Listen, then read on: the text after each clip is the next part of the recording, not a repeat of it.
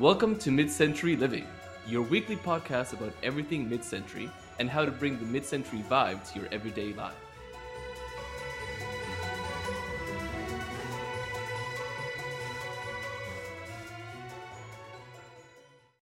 Welcome to Mid-Century Living, where we cover the best of mid-century and how it relates to today. We're your hosts, Gonzalo and Jackie. So today's episode is really more of a meet the hosts icebreaker kind of episode. Before we start delving into mid-century topics, we thought it would be fun to start just by telling you a bit more about ourselves and where we're coming from and why we started the podcast. Gonzalo, do you want to go first? Sure. So a little bit about me, again, Gonzalo, and who am I, what I did. I actually studied architecture and was an architect. I practiced for almost 10 years. Um, and then decided that I wanted to instruct the youth of America and became a high school world history teacher. Um, so that's what I do currently. I teach world history, and I love everything that has to do with history. So that's kind of also my inspiration, my why I like mid-century. As a history teacher, I mean, dare I say, historian, kind of what we do. And mid-century happens to be like this area of like great tech advances, and we'll cover more of that later on. But being able to share the history, being able to share what happened and how it kind of relates to today is something that I find really interesting.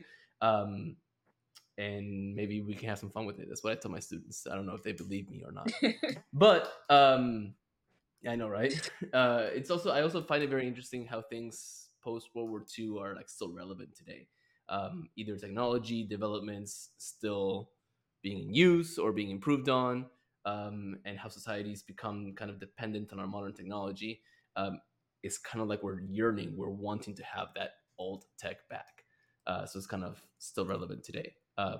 So yearning back for a simpler living, redefining or reliving, rediscovering the mid-century living. Look at that, I even use her name. Yay! So what about you? Good tie-in back to the title. So for me, I came into my love for the mid-century via the aesthetic.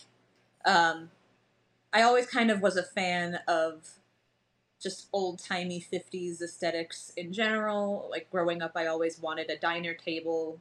Like I always wanted a 50s kitchen because I thought that was just the best designed kitchens of all time. And I always looked at like old pinup photos as just like what the best fashion and like the prettiest women and just like goals for like what being a girl is, just like that aesthetic era of the 50s. And then but I still dressed like it was modern times for a really long time. And then in 2016, thanks to the internet, I realized that you don't just have to look at old photographs and wish you could dress like it's the 50s. You could pretty much just do whatever you want.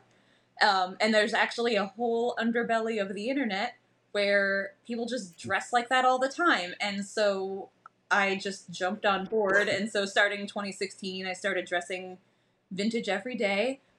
It took a while. 2016, I guess, is probably when I just started buying some stuff, mostly from like vintage reproduction clothing companies, which we will get into in another episode. But there are tons of businesses out there that are just reproducing vintage style clothes in modern sizes, with modern fit in mind, and you can just wear that stuff all the time. Like there's nothing actually stopping you. So I kind of figured that out at that point, and now that's just how I dress. I own one pair of jeans, and it took a really long time for me to find the pair that I liked.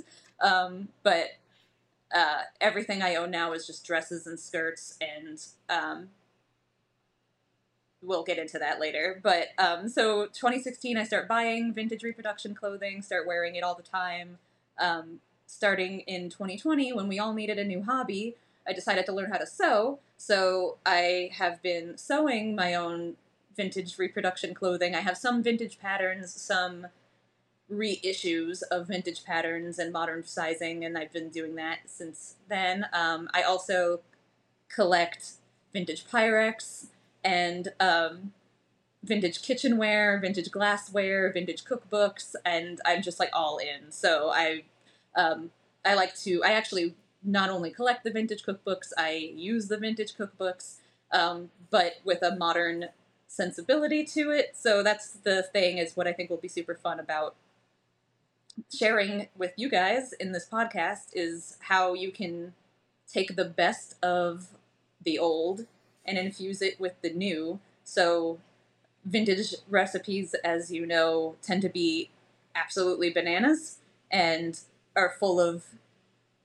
canned things and condensed things and not the healthiest ingredients. And we know a little bit better about that now. So, my favorite thing to do is take an old recipe and kind of swap in whole wheat flour and stuff like that to kind of make it more nutritionally balanced but still kitschy and wacky, because that's what I want to hold on to, is just experimenting with food, decorating with food, um, all that kind of stuff. I'm just like super into. So this podcast will be fun for me, um, just to talk about stuff I already like, but I'm also looking forward to digging into the history a little bit more.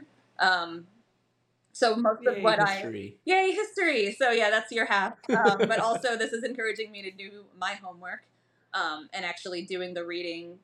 Most of my So I have a lot of cookbooks and stuff like that that I've actually read, but most of my vintage living is already the modern version of the vintage living. So I'm really looking forward to the excuse to research and really get into the history and um, stuff like that too.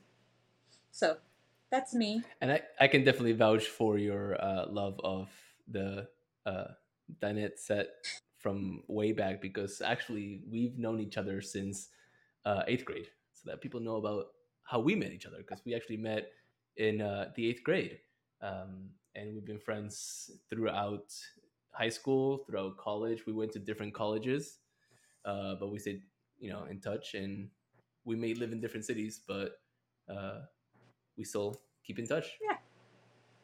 So it can be done, people. Yeah. So that's, yeah, that's the modern technology. So we like old stuff, but we appreciate new stuff. So that's what I'm kind of hoping that this podcast turns into, how you can kind of reach into the past and take your favorite parts and apply it to life now. Like, it doesn't have to be Mhm. all or nothing. You can take the best of all of it. So it's perfect. Yeah, definitely. I agree. So, that will segue sort of into, I guess, the fantastical. But I thought a really good icebreaker question would be that if you could invite any three famous people from the mid century to a dinner party, who would you invite? So, who would you invite? And Oh, yeah, you go first. I'm not and- going first. okay, I'll go first. No, no, no. I will go first. And when we talked about this before, we said that it would say like the top three, and also people that were important there.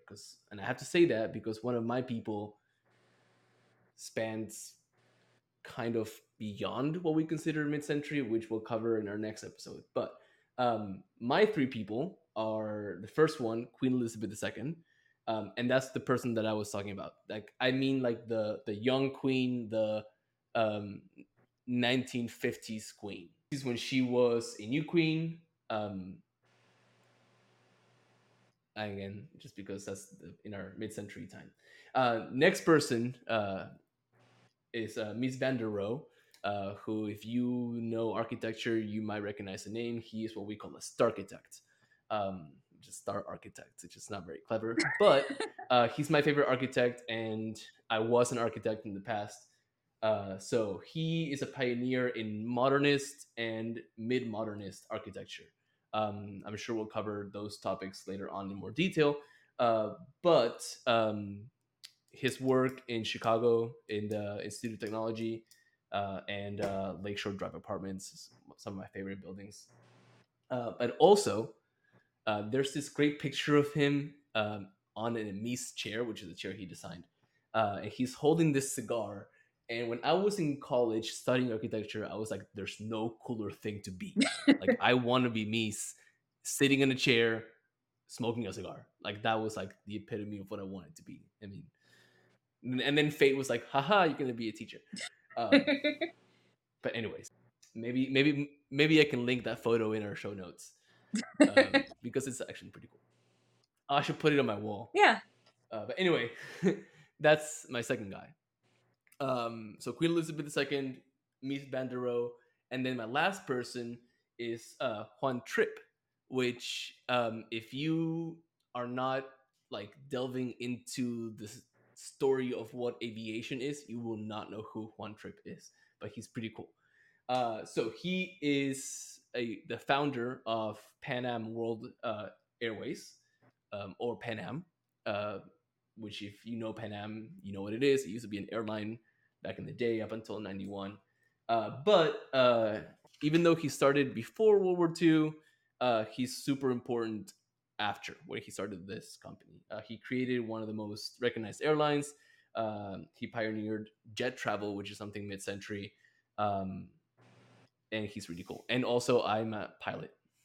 And I should have said that in my Just gonna background. just by the Uh, way, I know how to fly planes. just by the way, I can fly a plane, not a big plane, but I can fly like a little prop plane. So uh, it's kind of all coming together. All my love for history and technology from the mid-century.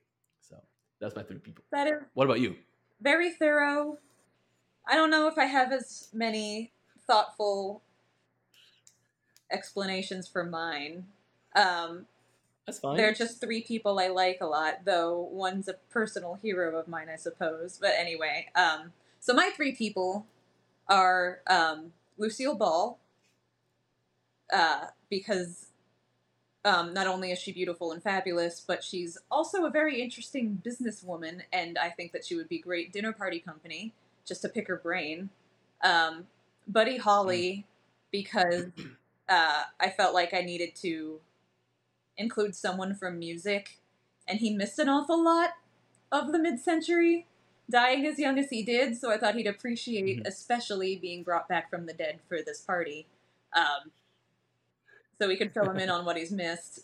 I suppose we could do that with everybody, but also just I didn't mention in my aesthetic rant earlier, but I'm also a fan of listening to 50s music. I mainly listen to the crooners, but I think probably the first artist from the mid-century I ever just started listening to for fun was Buddy Holly. The crew cuts mid-century, I was because I all I could think of was Shaboom. Yeah, yeah, we could do. And I'm Nice. sure we're gonna do several music episodes, but we need to get into.